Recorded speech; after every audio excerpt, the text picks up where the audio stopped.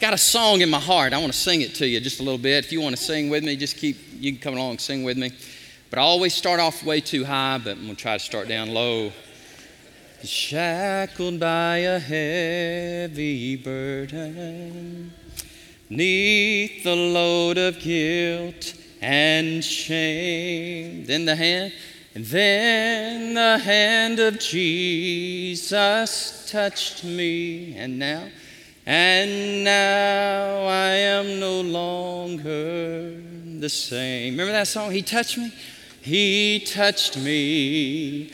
Oh, he touched me. And oh, the joy that floods my soul. Something, remember that? Something happened. Come on.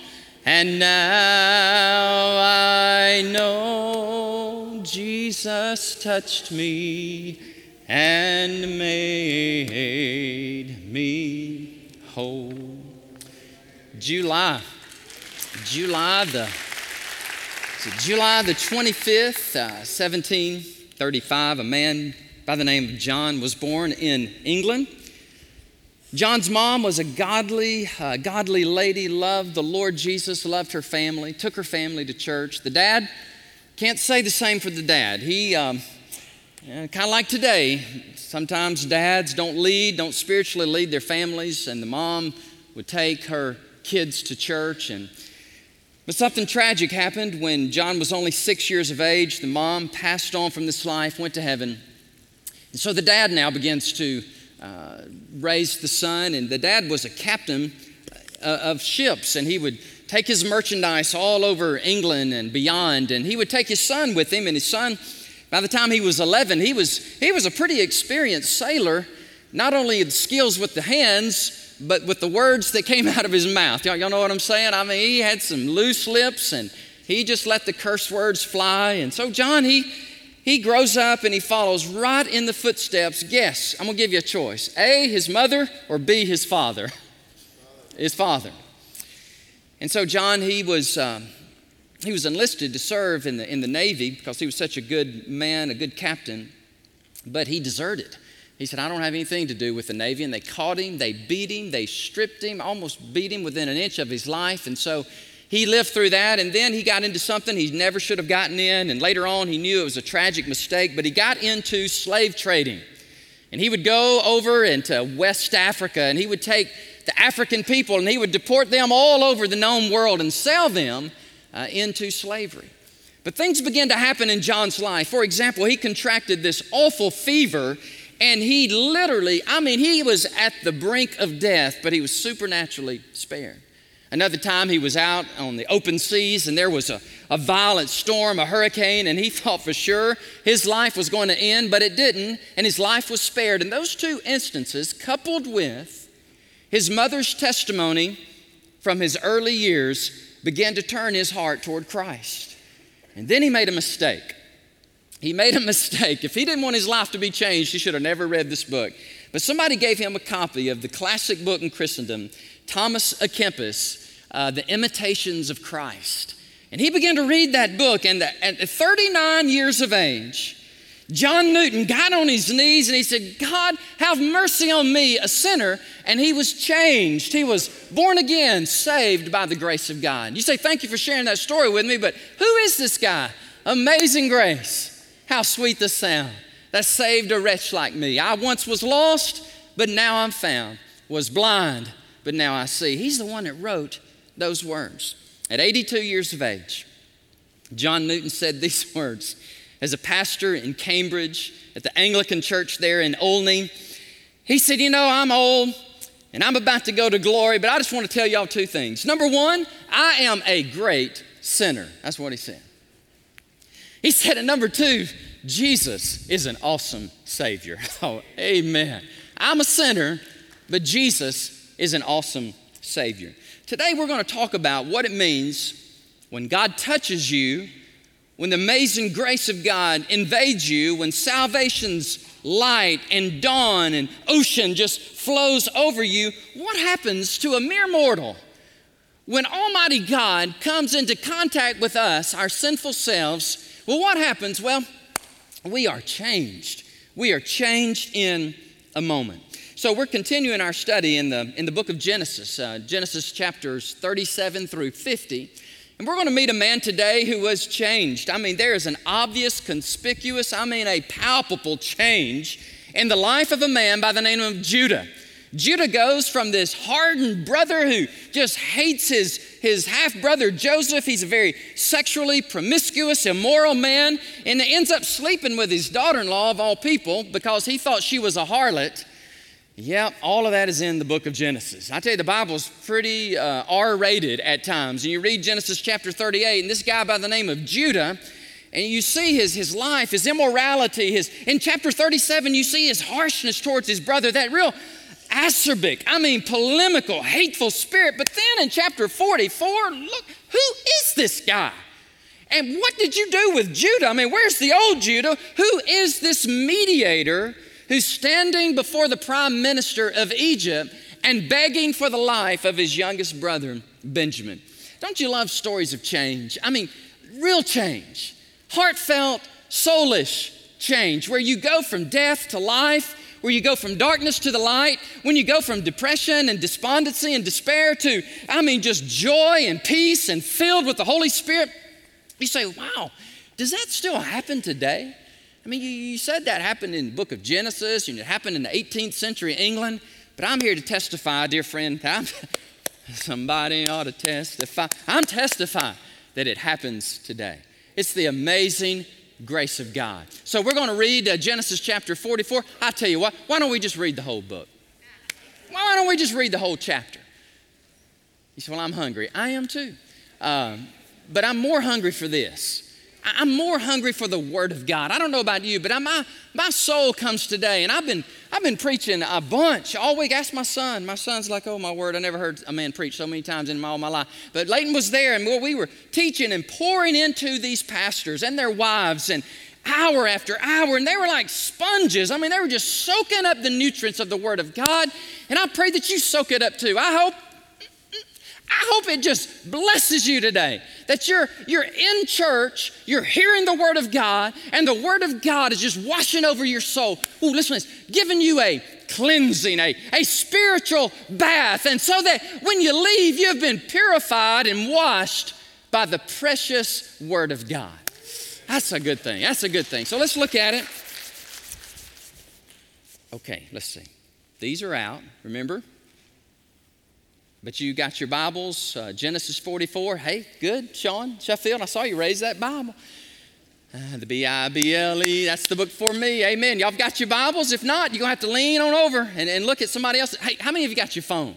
Get you a Bible app and open it up. Man, I have to read my Bible app all the time because I can't hardly see much anymore. Break down and get glasses one day. But here we go, Genesis chapter 44. Let's read it.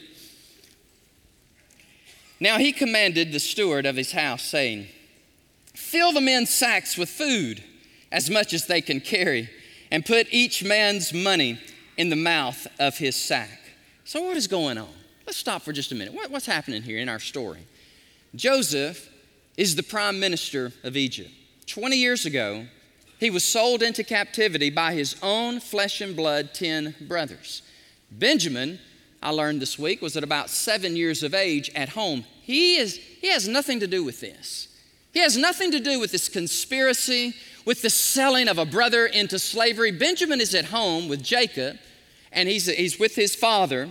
And yet the other brothers are very jealous, they're very vengeful, they're very hateful, and they sell their brother Joseph to Midianite traders who come in, and those traders take Joseph and they sell him into Egypt.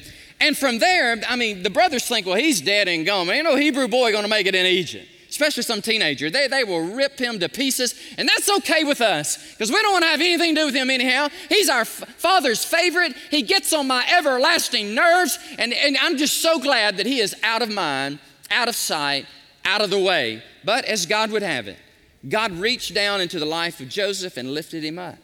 And not only did God bless him and get him through some incarceration, some prison years, but God just kept elevating Joseph to the point that he appears before the Pharaoh himself.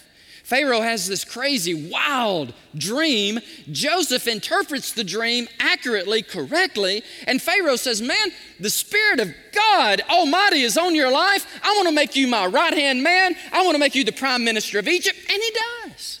And so he has gone literally from the dungeon to the pinnacle of power in the known world. Now, everybody knows this except Jacob and his sons. They're off in Canaan. They're up way away. I mean, like 3 weeks' journey away. And so they get hungry during the famine. And they come and they appear before Joseph. And Joseph, he recognizes them. And Joseph begins to submit them to a battery of tests. And Joseph tests them to see where their hearts are. And he also is ascertaining information about Jacob and about Benjamin and about the family, his brother and his father. And so they come and they get their food and they go back. And this time they come to get more food. They get their food, and now Joseph plays a trick on them. And let's read the trick. Watch what happens.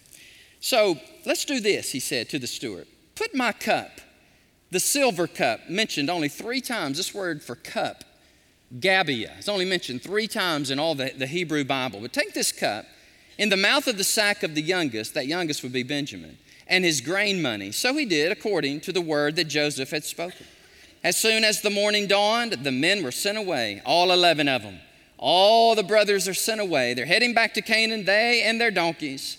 And when they had gone out of the city and were not yet far off, Joseph said to his steward, now get up, follow the men, and when you overtake them, say to them, why have you repaid evil for good? Is not this the one from which my Lord drinks and with which he indeed practices divination? You have done evil in so doing. All right, so look at verse 6. So he overtook them, the steward did, and he spoke to them the same words. And they said to him, well, why does my Lord say these words? Far be it from us that your servants would do such a thing. Look, we brought back to you from the land of Canaan the money which we found in the mouth of our sacks. How then could we steal silver or gold from your Lord's house? Y'all see what's going on here? Joseph has planted the silver cup in Benjamin's backpack, if you will. And he's doing all this as a ploy to test them to see kind of, have they changed? What is their heart really like? Will they turn on the youngest like they did me? Has their hearts really changed? Are they repentant? Have they learned anything from this famine and the things that Joseph has done and said to them? Well, he puts them through this test. Now he says, with whomever, the boys did, of your servants this is found, let him die, and we will also be my Lord's slaves. And he said, now also let it be according to your words. He with whom it is found shall be my slave, and you shall be blameless. Then each man speedily. You know why they speedily let down their sacks? Because they knew they were all innocent. Because no one would dare steal from the prime minister there of Egypt. So they let down his sack to the ground, and each man opened up his sack. And lo and behold, he searched. And he began with the eldest, Reuben, and he left off all the way to Benjamin, and there it was. The cup of divination was found in Benjamin's sack. And so the first thing I want to talk to us about today is Joseph is the tester. He is putting his brothers to the test. And it is an ingenious plan. He has this idea that he will plant this silver cup into the backpack, if you will, of Benjamin. And then when they get out just a little way from Egypt on their way back to Canaan, and man, they're joyful, they're almost gleeful because things have just turned around for them. Things are going well for them now. And the steward overtakes them. And here's interesting to me. I don't know that he has a posse with him. I don't know, maybe it's just him by himself. But he stops the brothers and he says, my Lord's cup, that cup that he loves so much, it is missing. And we think one of you stole it. And the brothers are going, what? No way, we would dare not do such a foolish thing. And so they began to look at each man's sack, and as I just read, there it is in Benjamin's backpack. You know, this is an interesting thing about divination. Let's talk about this for just a minute. The Hebrew word there is nakash. And divination, it means to prognosticate, it means to observe, to look into the future. And here's what's going on in Egypt back then.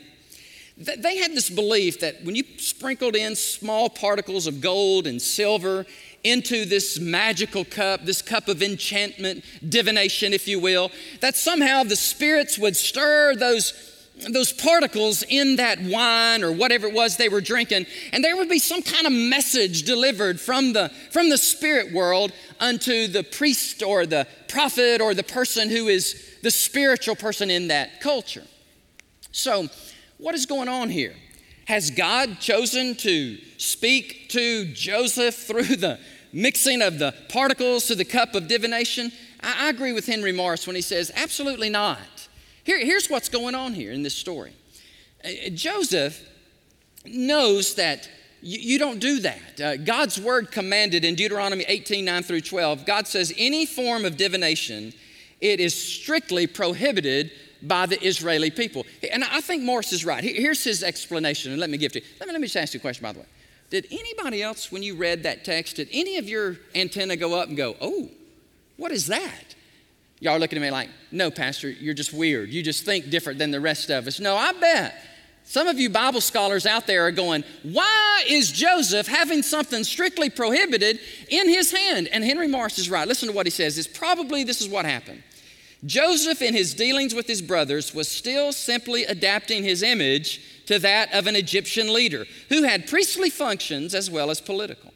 Such a man, particularly a man who was known to have the remarkable abilities of a prophet, he might be expected by those who did not know better to be a practitioner of the occult arts of Egypt. I think Dr. Morris is right.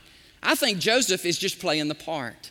He is pretending to be that person of divination because he is playing the part to make sure those brothers have absolutely no idea who he really is. He is concealing his true identity. But what Joseph does here is masterful. He is subjecting them to this final, cumulative, comprehensive exam. By the way, chapter 45 is amazing. We come back next week, Lord willing, we dive right into 45. It's just a holy reunion, hoot-nanny party, praise God. But before that happens, Joseph is going to test them to see if their hearts had truly changed. And by the way, if they are going to be the 12 tribes of Israel, if they're going to be the future men of God that they need to be tested. They need to be disciplined. They need to be strong in their leadership. You know, the Bible says in Proverbs, it's one of my favorite Proverbs. It's 17:3, it says, the refining pot is for silver, and the furnace is for gold. Stay with me. And the Lord tests the heart. The refining of silver, they put it in that pot. And it burns away the impurities and the dross, and so that you have that pure silver. The same could be said for gold in the furnace. The gold, it's heated and it bubbles up, and that which is that which is tarnished, it's skimmed off of the top, and all you have left is pure gold. And Joseph's doing that to these boys, and God is allowing it because God does test our hearts. He allows us to go through times of testing. Did I say temptation? No, God does not. He does not tempt any of us, but He does test us. He tests us to see what we're really made of. And so some of you are going, well, that's pretty harsh of Joseph, but he has a plan. Don't judge him yet. He has a plan. Let's look see what happens in number 2. Point number 2, and this is the 10 brothers. Watch what happens. They are the repentant ones. This will bless you. Look at verse 13. Then they tore their clothes. Each man loaded his donkey, and they went back to the city, or they went back to Egypt. So Judah, here he comes. Judah and his brothers came to Joseph's house, and he was still there, by the way. Joseph's still there. And they fell before him on the ground. And Joseph said to them, what deed is this that you have done? Did you not know that such a man, I think that's the key there. Look at that, church. This is really interesting. You see the part he's playing? Don't you know that a guy like I would certainly need my divinating cup? Don't y'all know that? You see, he's still playing this part. Okay, verse 16. Then Judah said, Judah steps up to the plate. What shall we say to my Lord? What shall we speak, or how shall we clear ourselves? God has indeed found out the iniquity of your servants. Here we are, my Lord's slaves, both we Wow. Both we and he. Both we and he also with whom the cup was found. In verse 17 says, but he said, far be it from me that I should do so. The man in whose hand the cup was found, he shall only be my slave. And as for you, you go up in peace to your father. So here's what the test consists of. Joseph says, okay, the guilty one is Benjamin. And what I'll do is I'll just keep Benjamin here. And you boys, you 10 guys, why don't y'all go on back to Canaan and tell your father we said hello. Now, in a moment, you're going to see where that is impossible. They could never go back to Canaan without Benjamin because Judah told them, their father Jacob told them, whatever you do not come back from Egypt without Benjamin because this already happened to me once. You rascals, you took my boy Joseph and I never saw him again. So if you take Benjamin, you make sure you bring him back. And so here's the test, and here's how the brothers responded. It is fabulous the way they responded. In verses 13 and 14, they tore their clothes in an act of humility and contrition. Did you see that? Ripped their clothes. Number 2, the Bible says they all went back to Egypt together. They did not flee, but they took responsibility. Are y'all noticing this? They all went back together. How easy it would have been to say, Benjamin, woo, man, you are busted. See ya, I'm out of here. See ya, Felicia, I'm out of here. You go back, and you're the one that's going to have to pay for your crime. And man, we're out of here. And if the steward tries to stop us, well, there's 10 of us, we'll overpower him, and we'll kill him. And, he can die just like one of the old brothers died many 20 years ago, and we'll get on back to Canaan. They did not do that. Why? Because their hearts are changed. They've repented of that sin. That sin has haunted them for 20 plus years. And you don't believe me? Then read chapter 42, 21, 22, 28. It was always in the forefront of their mind, that egregious, heinous act of betrayal. They betrayed Joseph so powerfully did they betray him. It's in their hearts and minds that we'll never do this again. Number 3, they fall before Joseph in verse 4. They did not argue for their innocence. They just said, we are guilty. And number 4, they repented. They turned. They said, notice the references to, we have done these things. They are innocent of the present accusation, but they are painfully guilty before God for what they did to Joseph many years before. So you got this dynamic story going on here. And these 10 brothers, they make an A+, but they make a 99 on this exam. It would have been so easy for them to revert back to their old days and just sell this youngest brother into slavery as well. But they all go back, and it's such a moving, compassionate story of these guys. Man, their hearts have really changed. And Joseph is testing them to see, are y'all going to do to him what you did to me? That's what he's doing. Are y'all going to mistreat him? And are you going to betray him as you did for me? And the last thing is, in number 3, I want us to notice how Judah intervenes as the mediator. And this will take us from 18 through 34, but it moves so quickly. Let me read the story to you. One writer says this about what Judah is about to say. This portion of Scripture is unexcelled in all of the Old Testament. But that's not what Martin Luther said. Martin Luther is interesting. He said, why would God include Genesis chapter 44 in the sacred canon of Scripture? It's basically useless. That's what Martin Luther said. And he said, Genesis 44, I don't know why God would allow that to be in the canon of Scripture. It's just this story about these guys. And so he just passed over it. We're not going to pass over this. Hey, listen, I believe every word in this book is there for a reason. Even the genealogies, Brother Danny, even the genealogies. When you read your Bible through in Numbers and Leviticus, do you read those people? Yes, I do. Why? Because I'm just supposed to. I don't get anything out of it either, except I believe it's recorded in there, and I'm just going to read it. And God just knows more than I do, and all of it is important. This is really important. Watch this. Then Judah came near to Joseph and said, "Oh, my Lord, please let your servant speak a word in my Lord's hearing.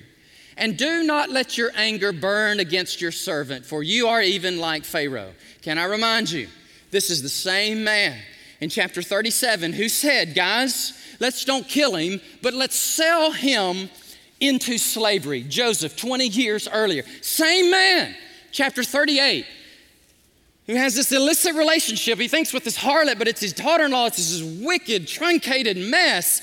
But here he is 20 years later. Don't tell me a person can't change. They can change. All of us can change. By the power of God, the grace of God, the Holy Spirit of God coming in us, He can radically change us so that we are not what we used to be. Amazing grace, how sweet the sound. Saved a what like me? A wretch like me. I once was lost, but praise God, I'm found, was blind, but now I see because He touched me. Oh, here it goes. My Lord asked His servant, saying, have you a father or a brother? Remember, Prime Minister, you asked us this, and we said to you, we have a father, an old man, and a child of his old age who is young. His brother is dead. Is that not ironic? He's telling the guy that's supposed to be dead, you're dead. And the guy, Joseph's just looking at him. Our brother's dead. And he, Benjamin, alone is left of his mother's children. And his father loves him. Remember, Mr. Prime Minister, you said to your servants, bring him down to me that I may set my eyes on him. And we said to my Lord, the lad cannot leave his father, for if he should leave his father would die. But you said, remember, Mr. Prime Minister, you said, unless your youngest brother comes down with you, you shall see my face no more. Now, to see my face no more, church, means you will not be able to buy any grain and you will die. And the rest of your family will die. So it was when we went up to your servant, my father. And we told him the words of my Lord. And our father said, go back, get us a little bit of food. But we said, we cannot go down. If our youngest brother is with us, then we will go down. For we may not see the man. Now the man is the prime minister of Egypt. It's Joseph. We may not see his face unless our youngest brother is with us. Now watch this. Then your servant, my father, Jacob, told us, and this is what I was talking about earlier. You know that my wife bore me 2 sons. That would be Rachel. Bore me 2 sons, Joseph and Benjamin. And the one went out from me, and I said, surely he is torn to pieces. And I have not seen him since. I don't know if y'all can feel the pathos, just the passion, the brokenness of this older man. He's just about to weep his eyes out because his mind goes back to Joseph and how he thinks he's dead. But if you take this one, if you take Benjamin from me and calamity befalls him, oh my, you shall bring down my gray hair with sorrow to the grave. Now therefore, when I come to your servant, my father, and this boy is not with us, let me tell you something. His life is bound up in the lad's life. It will happen when he sees that the lad is not with us, he will die. So your servants will bring down the gray hair of your servant, our father, with sorrow to the grave. For your servant became surety. Now when he says your servant, he's talking about himself, Judah. Judah says, I became surety for the lad to my father, and I said, if I do not bring him back to you, then I shall bear the blame before my father forever. Now therefore, here's the last 2 verses. Watch this, church. This is so powerful. Please, let your servant remain instead of Benjamin. Let me be the slave to my Lord, and let the lad go on up with his brothers. For how shall I go up to my father if the lad is not with me, lest perhaps I see the evil that would come upon my father? Such a touching, very riveting, powerful passage of Scripture. Judah steps up to the plate, and he literally becomes the mediator. If you're taking notes, it's Joseph the tester. The brothers, they are the repentant ones. And then you have Judah. Judah steps up to the plate. And watch this, church. He stands on, this is Joseph, okay? And Benjamin probably standing right here beside him, and the brothers are in the background. He goes, sir, please. He said, if Benjamin, if he doesn't go back, our father, it will kill him, literally. He will die of a broken heart. So here's what I'm asking. If it's okay with you, sir, please, let him.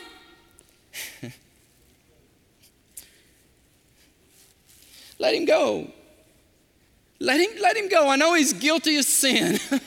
I know he stole your precious cup, and I'm very sorry for that, but please just let him go free. And I'll take it. I'll bear it, whatever the price. You need a slave, I'll be your slave. But sir, please, whatever you do, please let him go. I know he's guilty, but let him go. I don't know if y'all remember Cliff Barrows. Does that name sound familiar to anybody? Kind of going old school on y'all for just a minute. Cliff Barrows was the song leader for a young flaming evangelist out of North Carolina. Anybody remember his name? Yes, Billy Graham.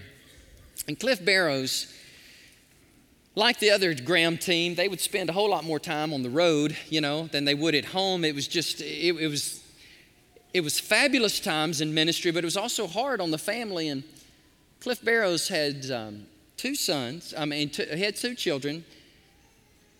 And these two small children had done something that their father strictly prohibited. And in the story, it doesn't say what they did, but whatever they did, Cliff Barrows says, if you ever do this again, and I'm going to go old school on you, I'm going to wear you out.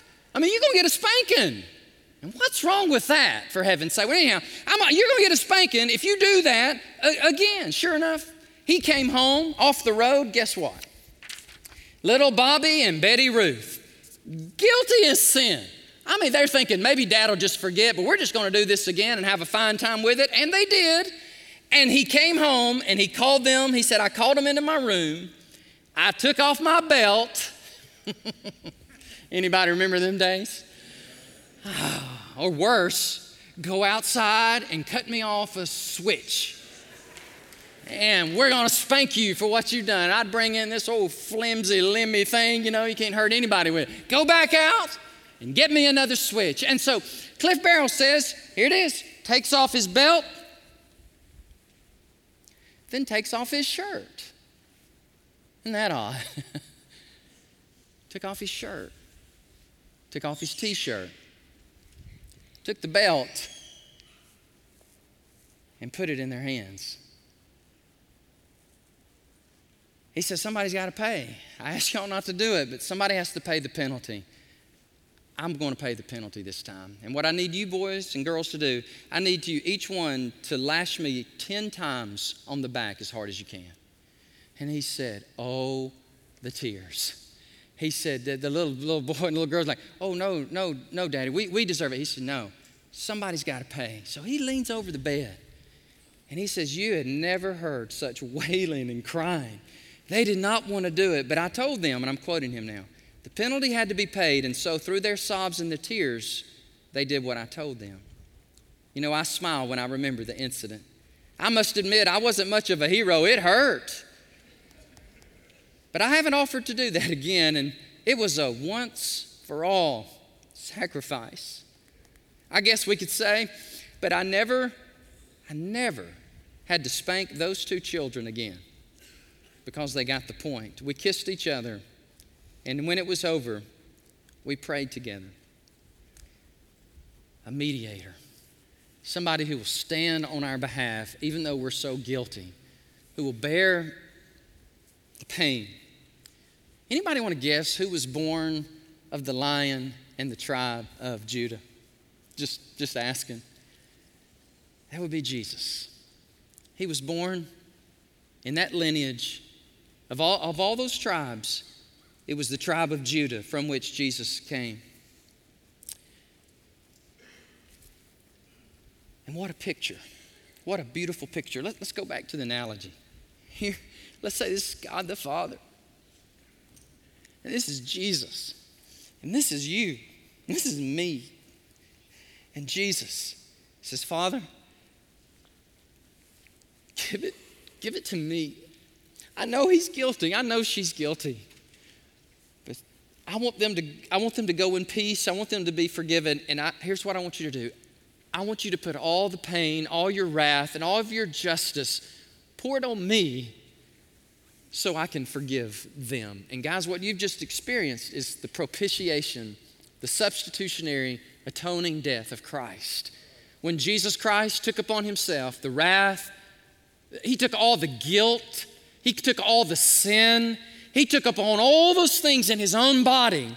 He bore them on the tree of Calvary. He bled and he died so that you and I could go free, so that you and I could be forgiven of our sins, so that you and I, though sinful we are, to the very core we are, so that we could be forgiven and cleansed and we could enter into the royalty of heaven.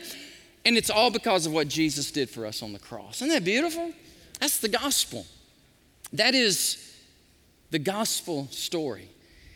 And you see it often in the life of Joseph. You see it, he's a type of Christ, if you will, sold for pennies, silver, betrayed by those that he loves dearly. But it's like he's dead and he comes back to power and royalty. And you see all that figuring. You see all those types in Joseph that represents Christ. But right here in Judah, I think you see such a profound representation of what Jesus has done for us. John Newton, bless your heart. Amazing grace. How sweet the sound. Two things I know. I am a great sinner, but Jesus is a wonderful Savior. Have you been to Jesus for the cleansing flood? Have you been washed in the blood of the Lamb? You say, but Pastor, that sounds almost, anybody, too good to be true. How could he bear the brunt of the Holy One so that I can be forgiven? I don't know. I don't know. In God's economy, in God's mathematics, in God's mind, I mean, we get absolutely the best deal in the universe. Only if we will receive it. And so if you're here today and you've never received God's forgiveness and God's, His blood coursing through you and washing over you, man, I invite you to do that today. I invite you to say, Christ, maybe for the first time, in a sermon of all places, Genesis 44, for the first time I see the gospel. And I see that I'm the guilty one, that you are the redeeming Savior. And I confess to you my sins. I'm very, very sorry for what I've done. I'm sorry that you bore all my sin on the cross. And what I want to do is I just want to humbly give you my life. I want to repent of my sins. I want to ask for your pardon, for your mercy. And here's what happens, guys. When we do that, God abundantly forgives us. I mean, our names recorded in the book of life. And here we are. We go scot-free to do what? To live like we won't? No. We live for the one who purchased us.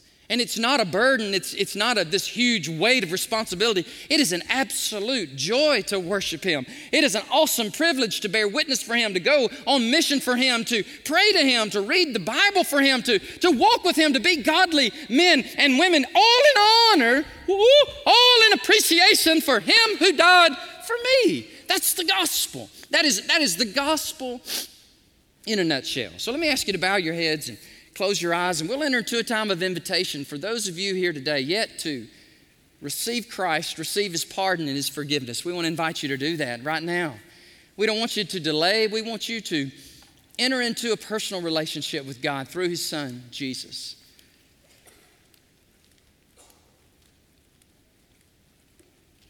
It's not what you do, it's who you know. And when you know Him, you're forgiven, you're cleansed. And then you do. Then you serve. Then you commit and walk and do good deeds in Jesus' name because of what He has done, the transformation that has happened in your life. I can't read people's minds, and I certainly can't see within their hearts, but could there be many listening this very day who have yet to experience the forgiveness of God, the joy of the Holy Spirit, when He comes into us and takes occupancy and He resides in our mere mortal beings? Have you Have you done that? Some of you would say, no, I have not. So let me just speak to you in this prayer. Would you, right where you are, where you're seated, would you just pray with me and just ask God to come into your life and ask Jesus Christ to be your Lord and Savior? You can just repeat after me. You can say it quietly and in your spirit, in your heart. Dear God, thank you. You are just. Tell him, God, you are holy. I'm not. I am sinful. And I thank you that Jesus bore my sin in his body on the cross. So Jesus, please forgive me. Come into my life by your Spirit. I ask you to please forgive me. I walk away from all my sin, all the stuff that I'm involved in. And Jesus, I just cast myself upon your altar of mercy. Save me, oh God. Change me. Touch me. In Jesus' name. Now with your heads bowed and with your eyes closed, let me encourage you on this. Please, please, please, before you leave, would you let somebody know what has happened to you? I mean, listen, we're going to stand in a moment. We're going to have an invitation. And man, we would be thrilled if you were to come forward physically and take us by the hand and explain to us, listen, I'm that person. I'm the one. I'm the John Newton today who was come in here very stained and very sinful. And now I feel like I've been set free. I feel like a bird has been let out of a cage. And I just got to tell somebody. And Jesus Christ has become my Savior and my Lord. Would you let us know? So we can talk to you, so we can encourage you, we can disciple you. Others of you are here today, and God is so good to you. He's blessed you. He's led you to a place called Great Hills Baptist Church here in Austin, Texas. And the Holy Spirit of God is drawing you to himself, to our church. And God wants you to be a part of what we're doing, what we're about this radiant church trying to reach many with the gospel. And we want you to come and be a part with us. So, Father, I pray in the name above every name, Jesus, that God, you would speak to us. When we stand in a moment, you would continue to speak to us. And your voice would drown out the little voice of doubt and temptation and sin and memories haunting past and guilt and all those things. God, would your voice champion? And would your voice be just the preeminent clarion voice that we hear as we all respond, Lord, to you and to your grace afresh and anew. And Lord, especially I pray you would save people in this hour, in this very place. For this is our prayer in Jesus' name. And I say amen. And I'm going to ask you to stand to your feet. Let's all stand. Let's sing to the Lord. We'll have some pastors up here, some counselors and some people that would just love to pray with you and encourage you. And so God bless you as we sing. Would you come? Let us help you. Let us encourage you. Let us pray with you.